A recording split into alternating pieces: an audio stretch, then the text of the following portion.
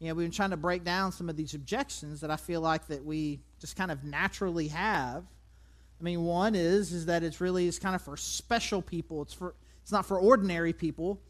But 2 weeks ago, when we looked at who Jesus first called to be his disciples, it were relatively simple, just kind of ordinary fishermen, people who would have been, common or just kind of even, lower on the social scale, not classically trained, just regular guys.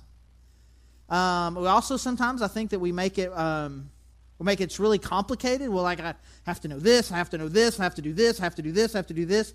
But really, Jesus' call was very simple. Hey, you follow me, I'll do it. You follow me, I'll make you who you need to be in order for you to be able to have some impact. Or sometimes we think that we're just too broken and that it's really for the perfect people.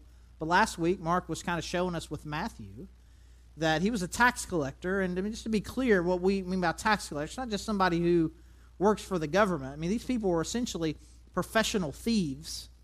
And so if your tax bill was $10, you go to, it's like, hey, what's my tax bill? And he would say, $15. Like, I thought it was $10. It's $15. So you pay him $15, and the tax collector would just pocket the $5. And that was just kind of common practice. So these people, not only were they Jewish people working for the hated Roman government, not only were they tax collectors, they were also thieves, and so they were very much hated. And Jesus goes to Matthew and says, I want you to follow me. So you don't have to already have it all together. You don't have to be extraordinary in some way, and it's not overwhelmingly complicated. I'm just going to trust Jesus and watch what he does. And so we're hoping that maybe that God can break some of these things down, and we really can view ourselves more as people who can have an impact on our world, that we really can make a difference in the lives of other people. So the question we're going to be answering over the next couple of weeks is, what types of people? Who are the types of people that we feel like God may be putting in our lives that we can impact in some way? So we're going to be looking at one of those types of people today in Mark chapter 10. Mark chapter 10, starting in verse 17. And if you're familiar with these Bible stories, like the name this one always was given in the Sunday school rotation growing up was the rich young ruler. So this rich guy is about to kind of interact with Jesus about what it really means to follow God, and they have a very brief but pretty impactful interaction. In Mark chapter 10, starting verse 17. As Jesus started on his way, a man ran up to him and fell on his knees before him. Good teacher, he asked. What must I do to inherit eternal life? Why do you call me good? Jesus answered. No one is good except God alone.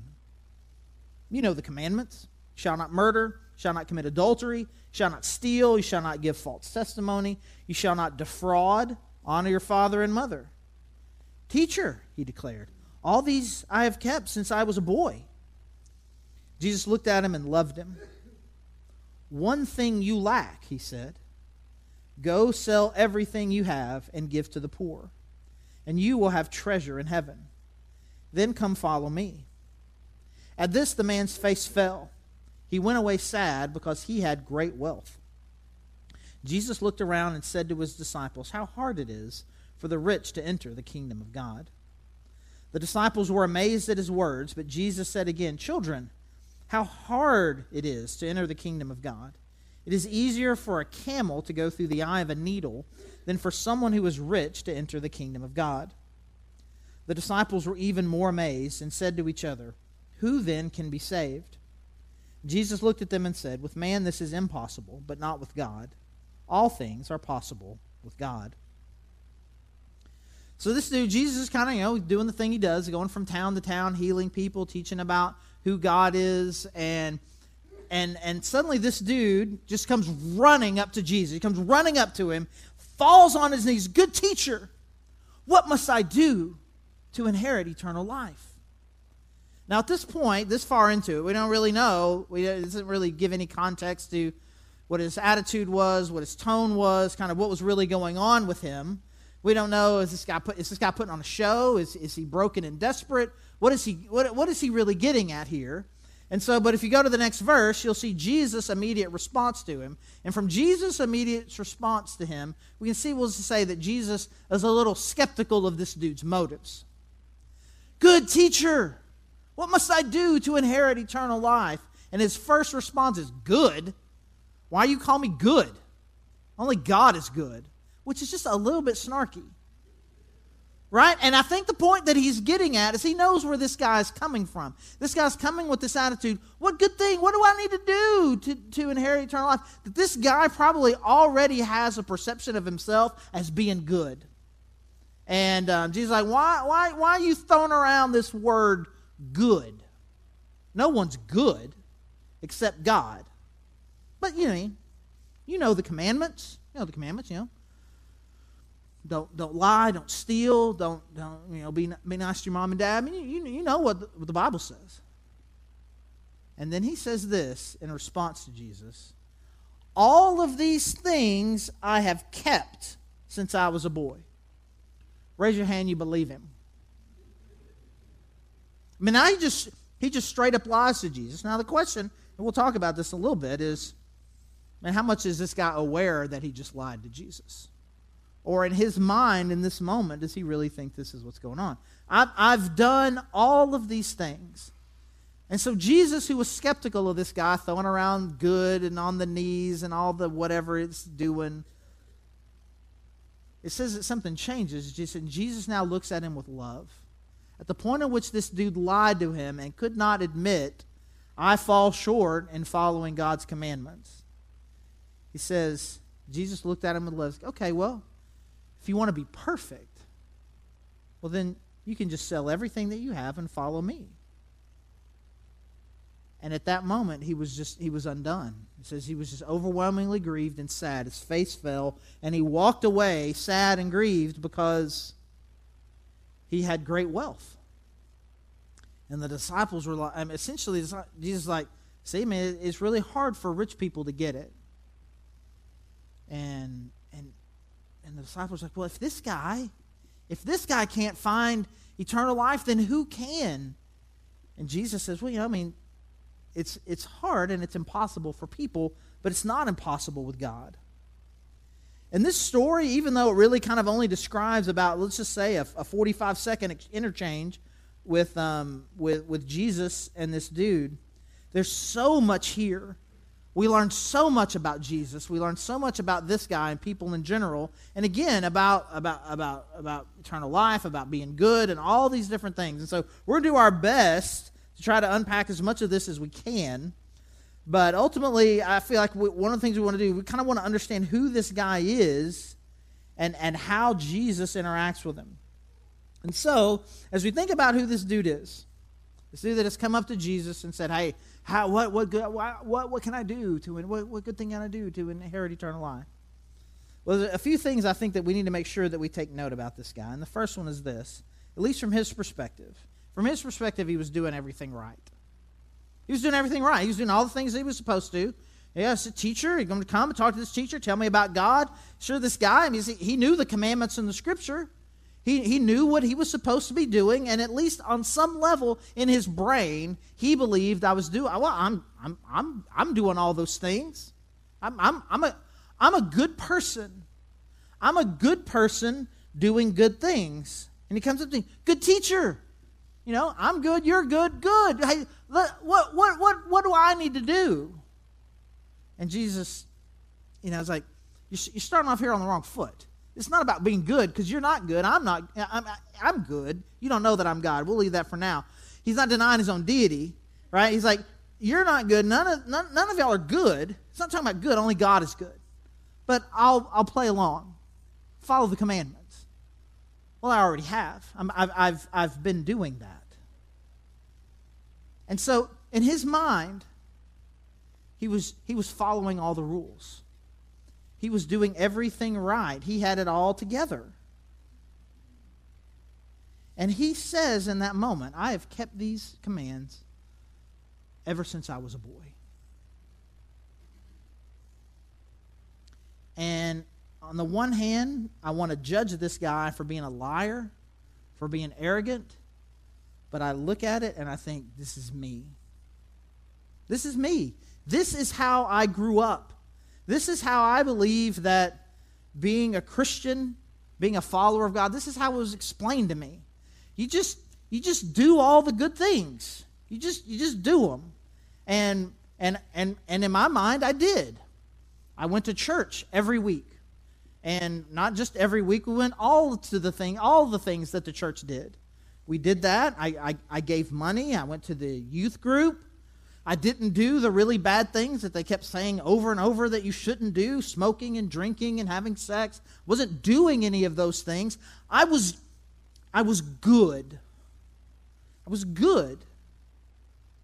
And then I go to college, and I mentioned this a couple of weeks ago, this story I had with this guy that met me my first Sunday at this one particular church, and I had this interaction with him, and I taught some different little parts of the story, and I joke about this all the time, that one of the questions this dude asked me at this church was, do you want to be in a Bible study?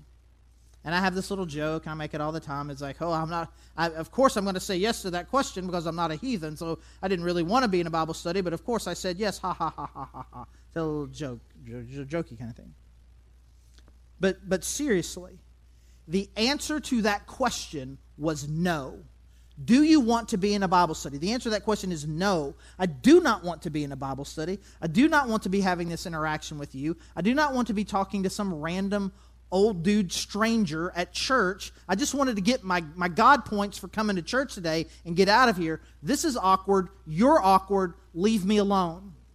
That was the answer to the question. But no, what I said was, yes, here, stranger, have my phone number. Because I do everything right. That was right. And then, again, if you were here a couple weeks ago, I talked about this, that he followed up with me about this on Super Bowl Sunday during the Super Bowl, which was really crazy and weird and awkward. And we're having this conversation down in the lobby, and he draws out for me this illustration that really did kind of change my perspective, where he kind of made this distinction that I had not really necessarily thought of, that there really is a difference between someone who's just a follower, a believer of Jesus Christ, and a disciple.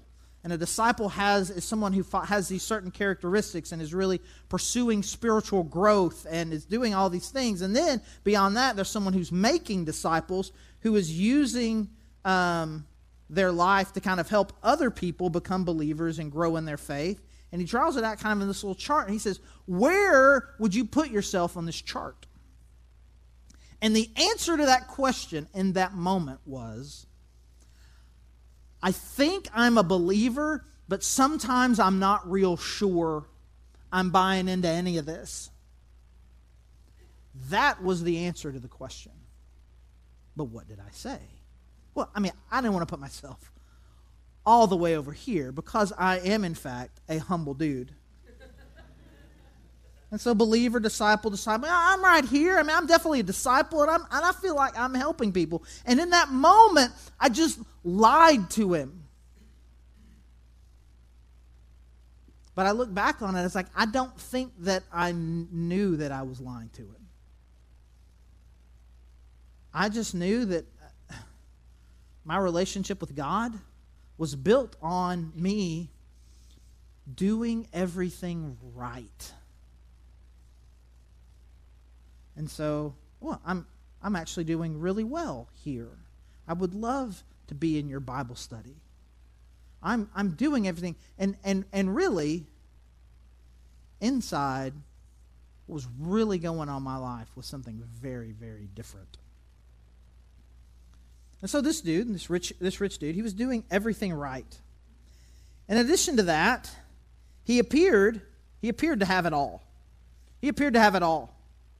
And so this guy, I mean, he obviously gave off a pretty strong impression, I'm guessing. You know, Jesus has this interaction with him. He's like, okay, well, you want to be perfect, sell everything you've got.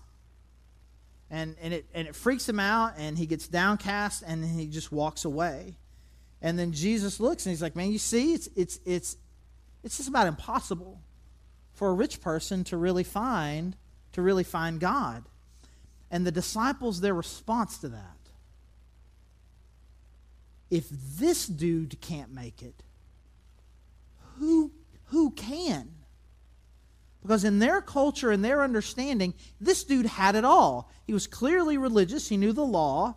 He was interacting with teachers and rabbis like he was supposed to. And he was very prosperous, which they believed that if you were faithful to God's commandments, you would be physically and financially prosperous. He was physically and financially prosperous. He had everything, and yet he couldn't find the kingdom of God. So if this guy can't, we're all in trouble. Because this guy has everything that God is looking for. He's wealthy. He's prosperous. He's doing good things. And if this guy can't make it, none of us can. From all outward appearances, he had it completely and totally going on. And again, I think this says a lot about how the way that I was raised. There was a statement that would be made at church that the reason why you get dressed up is because you want to show and give God your best. And so you put on the really nice clothes. And so we would do this every Sunday. You would walk into the closet, and then metaphorically and literally you would put on your very best. This is my best shirt, this is my best coat, and my best pants, and my best shoes. And now I'm walking out of here looking my best, and I walk into church, and I am being my best. Brother, it is a blessing to see you today. How are you doing? I'm doing well. The joy of the Lord is overwhelming me today. And that blessings upon you too, brother. And you talk different, you act different, you look different. That day, that moment, that hour was different than every other one of the week. Because in this moment, I'm good. I've got it all together. I am looking my best. I'm wearing my best. I am my best. And this is what I have to put on. But the reality of it is, you wearing your best for Jesus, that's not really why we did it. Because if it was essential that you wear your very best clothes for Jesus every Sunday, you would wear just the one outfit, right? Because there's only one article, there's only one best shirt in the language of this, right? You only have one best. I wear my best this week. Well, next week I got to wear my second best. No, Jesus deserves my best. I'm going to put on my best again. Can't do that. Why can't you do that? I can't have you see me in the same clothes every week. It's not about me wearing my best. It's about what I need your perception of me to be when you see me. I got it all going on. And we like to like to believe that somehow we have undone this. See, look, preacher's wearing jeans, right? Preacher's wearing jeans. He doesn't ever wear these shoes except on Sundays. But by and large, like, this regular, he's regular, he's dressing regular, I'm dressing regular, we're all dressing regular. We no longer literally go into the closet and do this. But I still feel like metaphorically a lot of times we do. Did we get rid of one thing but keep the other? Where we still feel like we have to come in here and say, I'm good. I'm good. You're good. Aren't you good? How you doing? I'm good. And we put on this costume. And we try our best here at the Grove to kind of be the opposite of that. We want to create a place where you don't have to feel that way. But often that's what we do. And this is the way this guy was living. And he runs up to Jesus and falls on his knees, hoping that Jesus is going to give him that validation. I'm doing everything right. I look right. I look like I've got it all together. I'm good, right?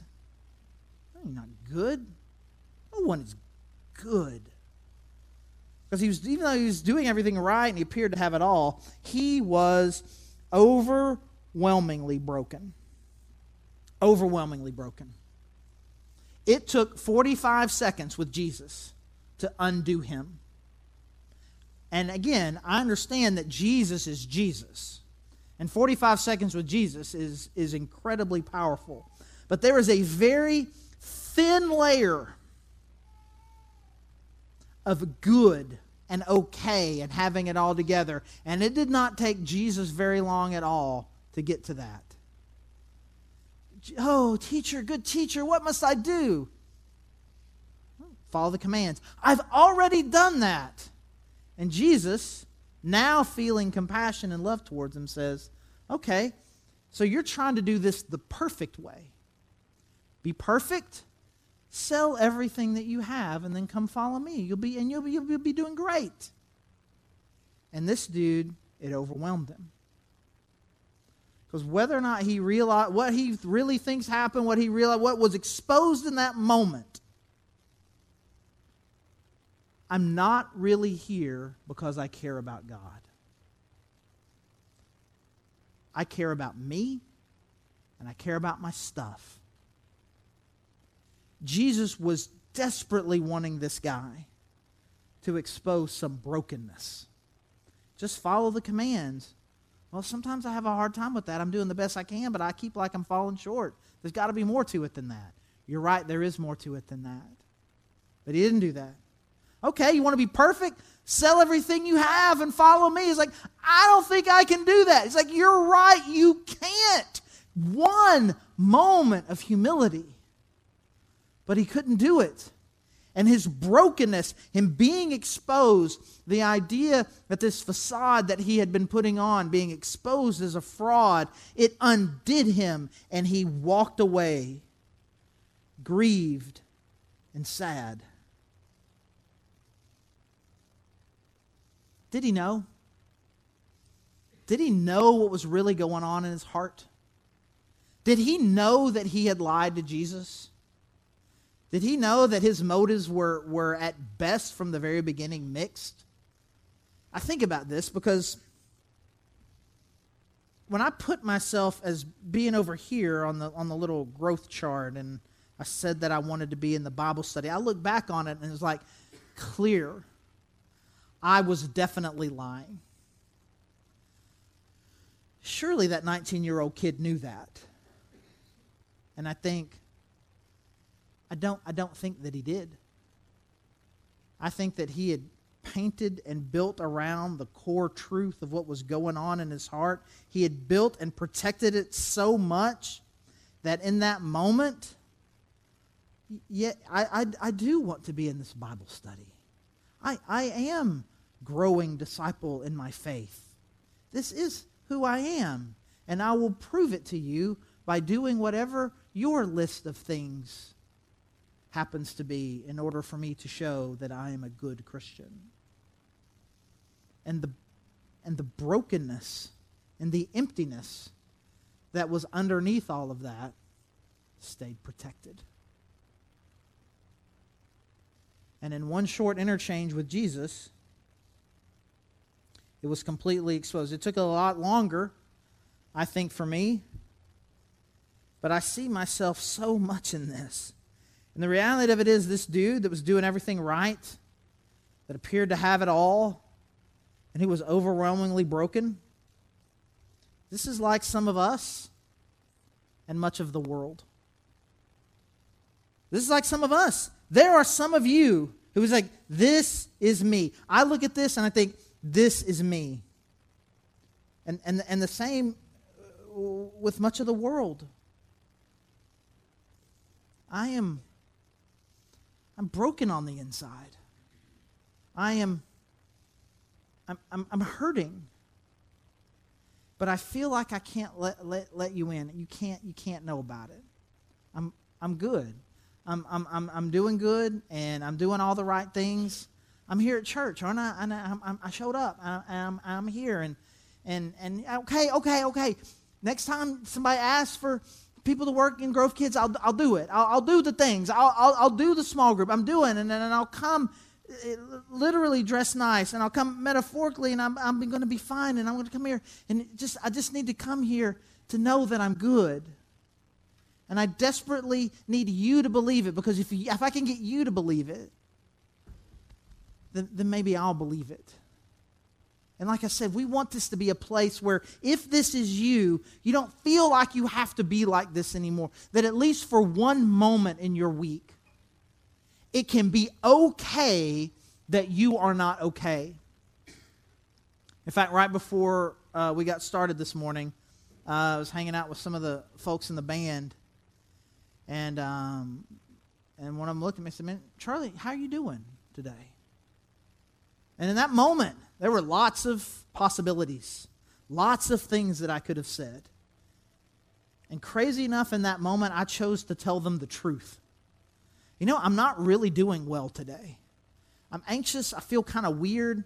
Kind of had a weird last few days. I can't even really necessarily put my finger on why, but I just feel unsettled and anxious, and I'm just not doing well today. And the craziest thing happened. They didn't leave the church or nothing. And they still played in the band and led us in worship. And it was okay in that moment that I wasn't okay. And we want you to feel the same thing. You know, some of us, we wear our brokenness and our hurt and our pain, we wear it obviously. We're not trying to pretend. We're not trying to, we're hurt and broken, and it's fine that you know it. But a lot of us, man, again, we've built all around it so that no one will know. We'll just pray that God will help you break that down. But in addition to what needs to happen in your life, you need to understand that you are surrounded by people like this all the time. We can get into our heads sometimes like, man, I would like to help, make a difference, but I don't really know anybody that's really hurting or struggling. And what you mean by that are the people who are like wearing it obviously. Where I live, where I go to school, where I work, there aren't any homeless people.